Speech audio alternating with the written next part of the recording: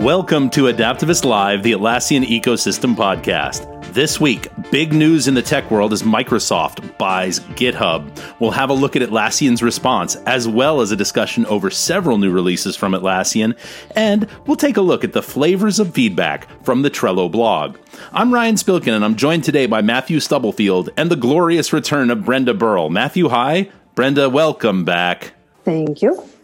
Good to see you as always, Ryan. It's a pleasure. So, guys, this is legit big news. Microsoft, the Goliath, the behemoth, the ape in the tech world, has reached out and grabbed GitHub for just a paltry $7.5 billion.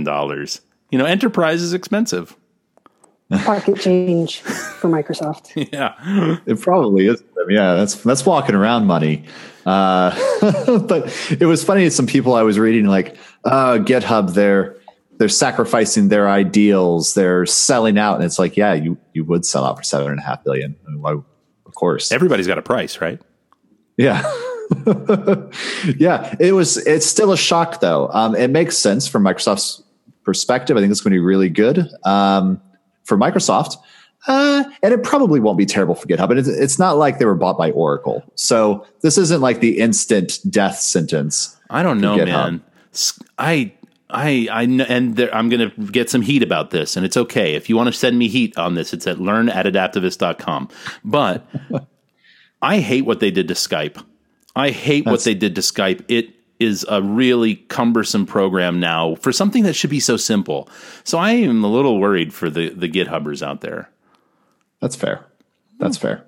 And that was actually referenced in one of the articles that we read for this podcast, botched acquisition of Skype and so on and so forth. But the article does go on to say, Microsoft has been pushing open source technology, and there are moves that developers were initially surprised with, but now kind of respect that. So I don't know how this is going to go. It could be a fireball of failure, and it could be a really good move. So time's going to tell.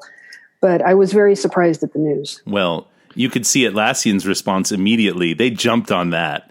The blog that we will link to here in SoundCloud, 10 reasons why teams are switching to GitHub to Bitbucket after the Microsoft acquisition. That pretty much comes out swinging. And I love their inclusion of import statistics just right out of the gate. By the hour, here's when the announcement from Microsoft is, here's when our imports from GitHub spiked of people migrating to Bitbucket. Yeah, the timing of it, if you look at when news started to leak out, the scale is hilarious. What you don't see, and what I would be very curious to see, is the y-axis on that graph. How many people bailed? I would love to know. It's doubling initially, and then it's pretty much tripling or 10 times. I mean, look at the day before compared to, it's way up there. And they have a lot of good data in here. As the non-programmer, I don't know a whole lot about Bitbucket versus GitHub. I've used GitHub a little bit in the past. I liked that I could copy code and paste it straight into GitHub instead of having to work through a terminal, because I don't work in terminals typically, so it's less familiar to me. So I liked that about GitHub. And as we were looking at writing a DevTools training course, we were going to include a chapter on GitHub, because we have clients who use GitHub alongside Bamboo or alongside Jira. And so we were going to talk about that. Now we may not need to write a GitHub chapter as much. Well, time will tell, but we may just focus entirely on Bitbucket. And a lot of the reasons that they listed in this article are very interesting, and some things that I didn't know. So Bitbucket just comes with Trello integrated. It gives you light management, and it's not like you can't go out and get a Trello account for free anyway. But the fact that it is integrated into the program to give you task management right out of the box, and then it's already tight integration with Jira, that makes a compelling case. And also all the tweets, all the snarky tweets listed throughout the article. It's very good. I also like to see from Atlassian a bit of the openness about other things. So, for instance, they highlight Bitbucket's integration with Slack, as well as integration with Stride, and that GitHub doesn't do either of these things as well. The integration with Jira, just that connectiveness. So it's a good article. If you are using GitHub, and in particular, if you're staying with GitHub, we'd love to talk to you. It'd be great to know what you're thinking, how you are weighing the direction you're going to go in the future. Drop us an email if you'd like to be interviewed for a segment for the podcast. learn@adaptivist.com. And let's talk a little bit more about GitHub sometime in the future as we see how this plays out. Speaking of talking about things in the future, if you can look back into the past, you'll remember that Brenda and I teased Matthew a little bit and made him sign up for the project admin cert. Do you remember that, Brenda? Way back in the day. We did indeed tease him until he signed up for it. So I think this would be a great opportunity to get an update from Matthew. Yeah, while you were away on your top secret mission, also known as vacation, Matthew took it. Matthew, did you pass? I did, and I did pass, which it would have been incredibly embarrassing had I not. So I'm thankful that I did. Honestly, by the end of the cert, I was just anxious to be done with it. It's grueling. It was supposed to be 75 questions. I had 89 to do in 3 hours. It didn't take me that long. I think it took me about an hour and a half. And I think in that hour and a half of my time was spent writing feedback, because there's a comment box below every question. I'll get to my feedback in a moment. First off, I want to say positive things about the cert. One of the things I thought was interesting was, in order to take the certification exam, you get the training. It's bundled together for project admin, and the training is completely comprehensive. If you complete all of the training, you will know everything you need to know to pass that cert. I think that approach is really good. It is. It's actually something I had advised Atlassian to do with the previous certs. The problem was that there just wasn't time. So for Jira admin, we had estimated trying to write comprehensive training was going to take like 3 months, and we only had 3 weeks. So instead, we just did a study guide to say, here's what you need to go study. Project admin is much smaller, so they do have comprehensive training. I think that's good. I think it's a good thing to offer. And if you want to prove somebody's ready to be a project admin, I guess this does it. The downside of it is, so there's sort of two resources for training. There's the official training that you get when you sign up for the cert. It's $100 and you get access to training and you get a voucher. The training is 9.5 hours long for project admin. And then there's a separate webinar that Atlassian put on that you can still get for free. It's, you just give me your email address. You can get this webinar and watch it. And the webinar is like, here's I don't remember, 6 secrets of project admin or something like that. The first 11 minutes of that webinar covers all of project administration. There's nothing else to it. That's it. 11 minutes, done. Yeah, it's not that big of a task. No. So how does 11 minutes get stretched out into a 1 hour webinar plus 9.5 hours of training? I don't actually know the answer because I had to stop watching. I just couldn't take it anymore. I got through probably the first 3 hours of the 9.5 hour training, and then I quit and I signed up for the cert, which thankfully, because it's proctored online, I just went to the website, saw that I could take the cert in 15 minutes, signed up, did it, and passed. I couldn't sit through it for any longer. Now, I think if I didn't know anything about Jira, I think the training would have been good for me. It's good introductory stuff. It's comprehensive. It's good information. It's fine. But for somebody who knows it like I do, it was just mind numbing. And it begs the question for me, what role does this serve? The certification serve in the marketplace and in the workplace? Because I feel like if I was an employer, as I am, and I wanted to set somebody a bar before I made them a project admin, which project admin does not carry a lot of risk to it. There's not a lot you can break. I don't really want to pay for them to spend 9.5 to 10.5 hours going through a training and then 2 hours taking a certification exam just so they can create components and versions that have no impact on anything outside their project. Like, I don't know. I was struggling with it. So do you think that solid, well-delivered training on the topics that are relevant to someone who's going to be doing project admin would have been sufficient? Or were there items asked about that go deeper than the tool? There were questions that went deeper. I don't know if those questions needed to be asked. There was a ton of questions related to Jira administration that the project admin would have no access to. They would have no visibility into it. Stuff about workflow post functions and transition features and screens and screen schemes and how to build issue type screen schemes. And some of the questions were just really pedantic. Things like, look at this workflow with these transitions. What's the total number of screens you could have? That doesn't matter to anybody or anything. And so it just felt like padding. It felt like just trying to make something that was long enough to justify a certification exam. So you have to have a certain number of questions. I don't know. It doesn't feel like a thing that the marketplace needs or the ecosystem needs. And it was too long. I would much rather see maybe a 30-minute project admin training and then a quiz that you take online, and then you get a badge. So all that said, the training was comprehensive. That's a point in its favor. I like the bundling approach that Atlassian took. And if you are looking for a qualification before you give somebody project admin access, this is as good as any, I suppose. It feels overwrought.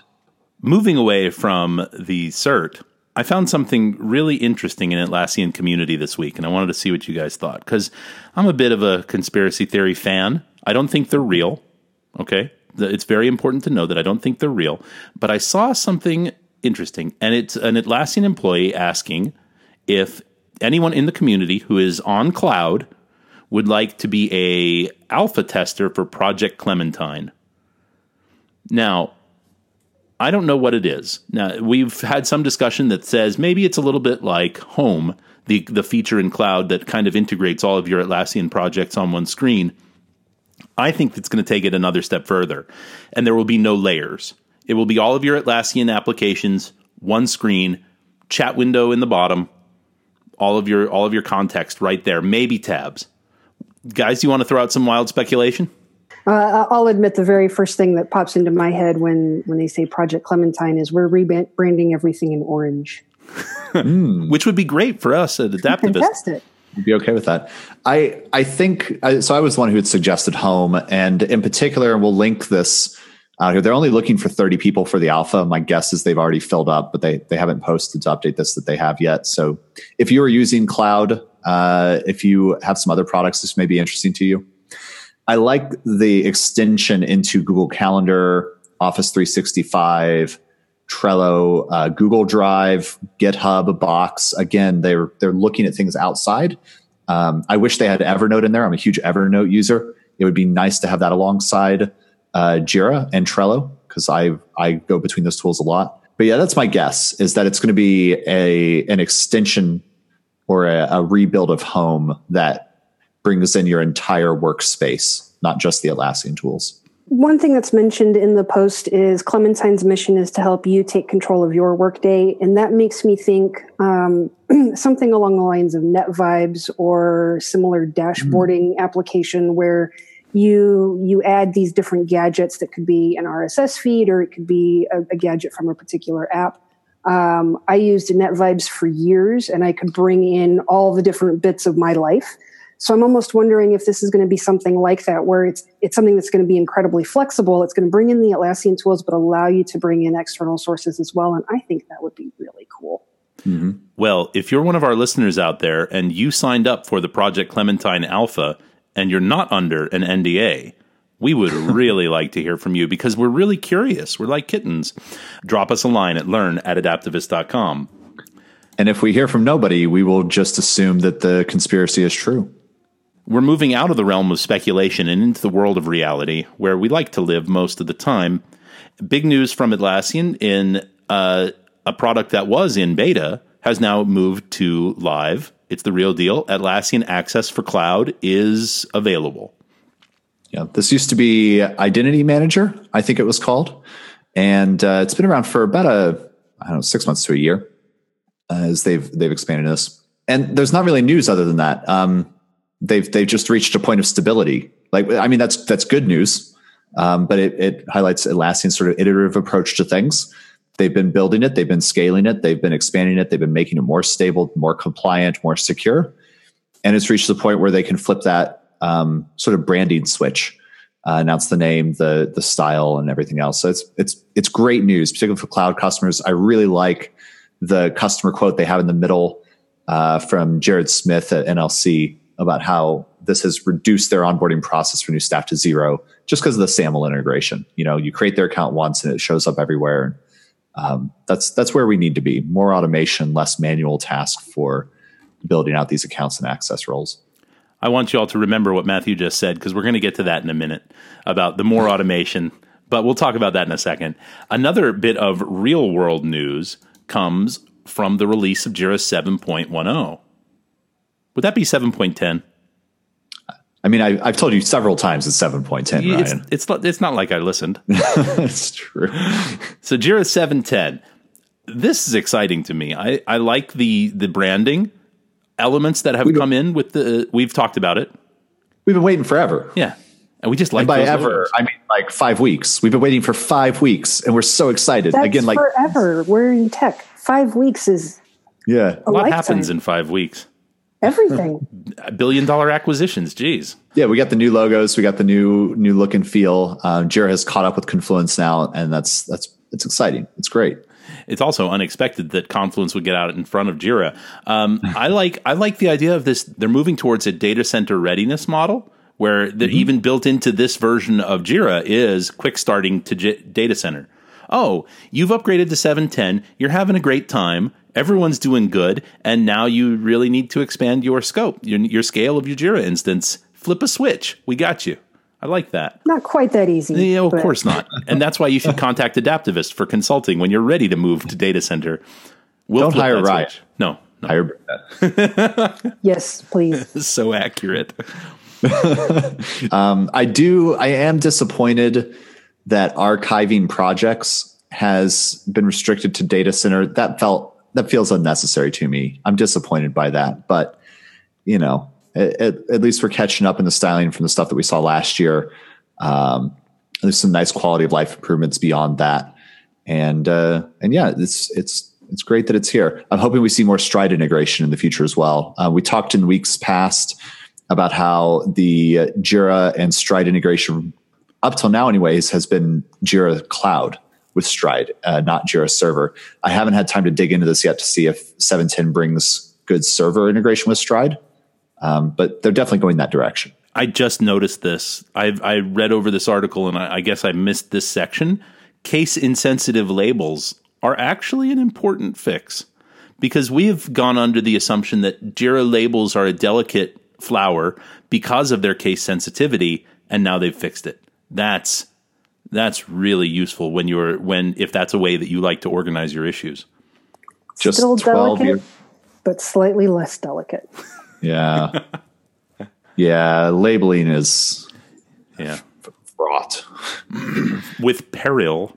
There be dragons. Speaking of dragons, there's nothing I like better than a good costume party. And if there's anyone who knows how to put on a good costume, it's Atlassian's Dom Price. And he's been in the news a little bit lately. We wanted to talk about those articles. For those of you who are looking for why am I saying that Dom Price puts on costumes, it's because when they have a ship it's got a theme, right? And Dom, being the global head of R&D for Atlassian and a very funny guy, he puts out the full costume. And then he goes around the office as the day goes on, the 24-hour ship it, with a cart full of sweets and hands them out. That's his thing.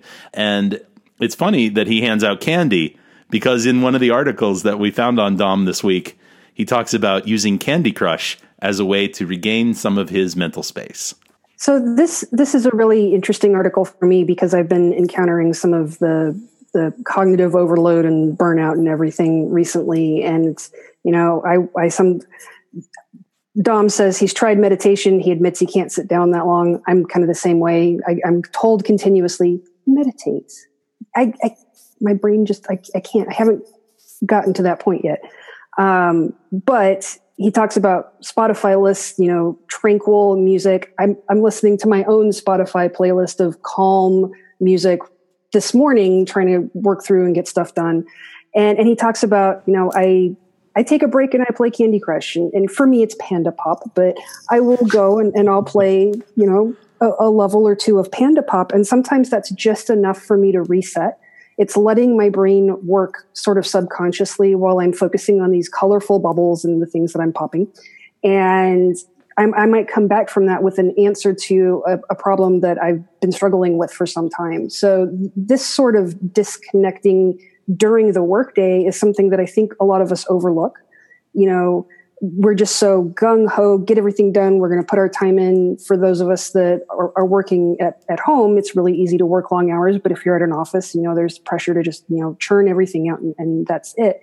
And I think it's really important that we take those breaks and we slow down a little bit and we let our brains play so that we can come up with those creative solutions. So that this article just made me smile because these are things that I've been learning how to do kind of recently myself. One of the things that we're trying to figure out on my team, we create training through Adaptivist Learners, online training videos, and we work in an agile model. So we're doing 2-week sprints, and we've just wrapped up work on a Jira portfolio course. It was 4 sprints total, so 8 weeks, which, like as I say it, 4 sprints, it doesn't seem like that long, but when we were really head down focused, the whole team was starting to feel a bit of burnout. And we're looking forward through the portfolio plan, because I use Jira Portfolio to forecast our work. We've got a big Jira admin course coming up. We've got the text written, but we've got a lot of work to do. And the current estimates put it at like 3 months. So we're looking down the road going, how if 8 weeks was making us feel pretty stressed, what's 12 going to do to us? And so one of the things that we're thinking about is not so much the momentary things, but how do we take these mentally sort of taxing types of works, these cognitive, complex tasks, which Dom mentions in this article, how as we automate more work, as we get rid of basic data entry, as we get rid of basic things, we're focused on more and more complex stuff for a greater proportion of our day. How do we deal with that? And what I'm looking at, and I'm talking with my team about, is figuring out how we schedule our work and like inject other things in there. Because I don't want to say like, oh, let's just work 25 hours a week instead of 40. But I want to do like, we spend a certain amount of time working on this, and then maybe we switch to something that's still productive, but a bit more fun. We've got our regular sprint meetings, which I think helps. We have other things that we do like this podcast, which I think helps and is still productive. One of the things I do a lot is I've got a whole stack of books to read that are related to my job and things I need to learn, and taking a couple hours, every week and picking up a book and going and sitting, by a window, I find to be very helpful. What I'm hoping is that as we become very aware of this, we can be more deliberate in scheduling our time and our work so that, we don't need to sort of react to it as much. We don't need to be like, oh my God, I've got to get away. But we start getting into a point where we never reach that point of cognitive overload. That instead we've built our work schedule and our day. Ideally we're at about 80% instead of 100 or 105%. So it's figuring out how we can build our days so we never reach that cognitive overload. And that way we end the day with some energy for our families and our friends and our other activities instead of just being wiped out. I think I'll probably start putting in a little bit of time for Sonic the Hedgehog Part 2, just to make sure that I'm keeping mentally stable. We got to keep you fresh. Yeah, and the recent release of the game allows you to not have tails following you everywhere, and that makes a tremendous difference on the special levels. If you're feeling me out there and amongst our listenership, you know what I'm talking about. You'll be proud of me for repressing my quip about you got to have mental stability in the first place. And lastly, today, we'd like to look at your flavor of feedback from the Trello blog, how to give negative feedback beyond the compliment sandwich. The compliment sandwich, delicious. We start with a compliment. We put some criticism meat in, and then we end with a nice slice of compliment. Makes you feel good. But there are other ways to do it, and these ways can be a little more efficient. Matthew, you had some strong thoughts on this. Go on. Yeah, the compliment sandwich has been around forever, and the problem at its most base is it doesn't work well for two reasons, and they mention this on the blog. First, it's a structure, a conversational structure that has become well known, such that when people open with a compliment, we go, what's coming next? The other about to drop. The other problem with it is by ending with a compliment, people often forget the negative feedback.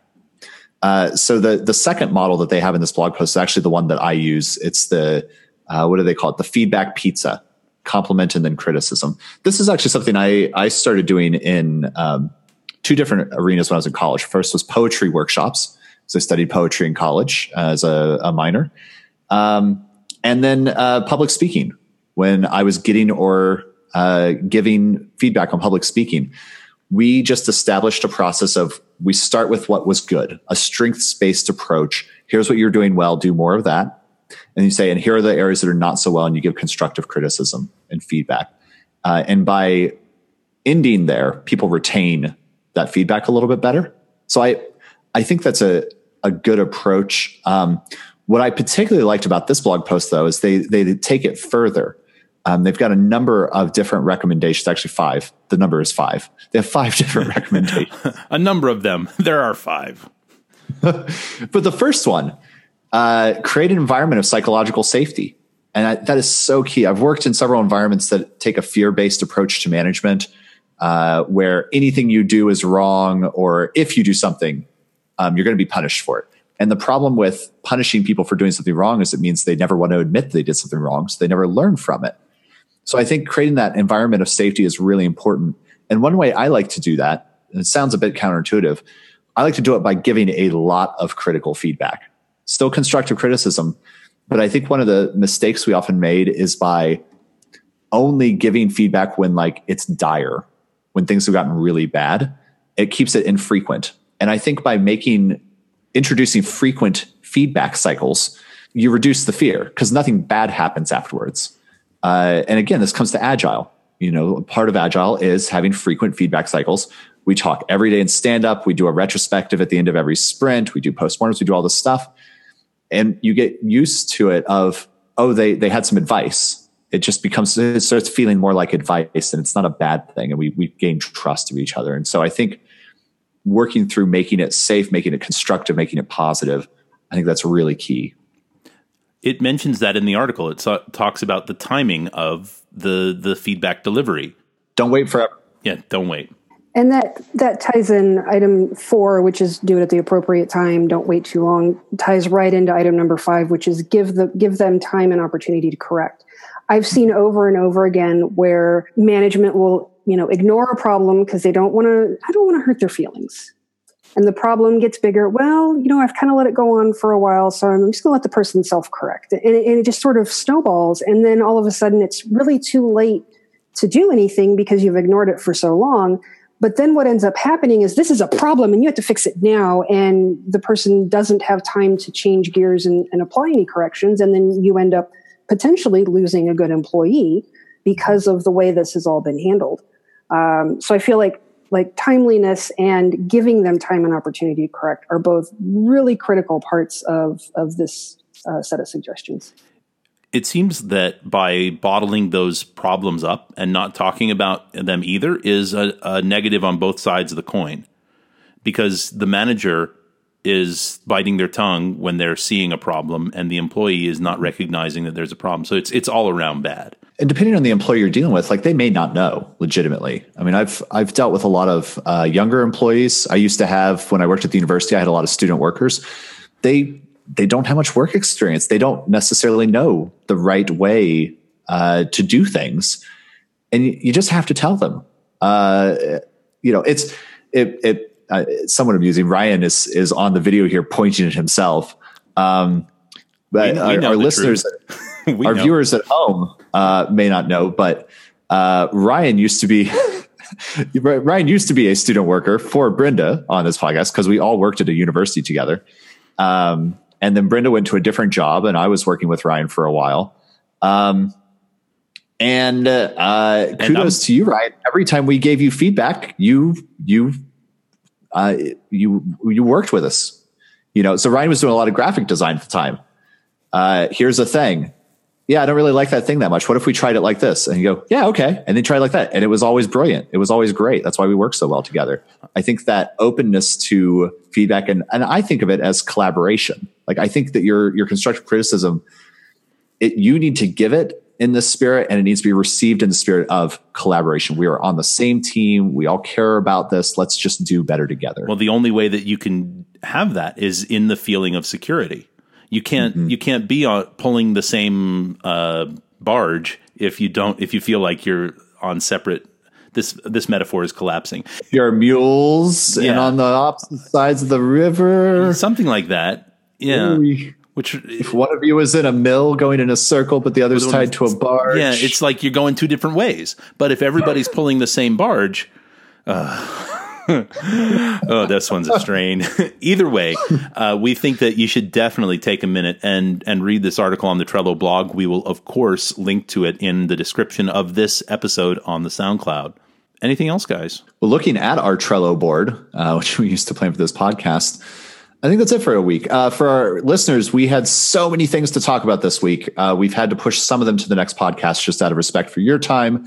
So we'll cover that, some of that in the next podcast. We've got a couple of potential guest spots as well. Yeah, so, hopefully those come. No spoilers, but if they come through, it'll be exciting. All right, everybody. Thank you for listening to this edition of Adaptivist Live. Enjoying the show? Share and share away. We'd love to see you share an episode on your favorite social media outlet. If you have a suggestion for an article that you'd like for us to review, or you'd like to be a guest on the podcast, or you just want to complain at us about something, feel free to email us at learn@adaptivist.com. For Matthew Stubblefield and Brenda Burrell, I'm Ryan Spilkin, and we'll see you next time on Adaptivist Live.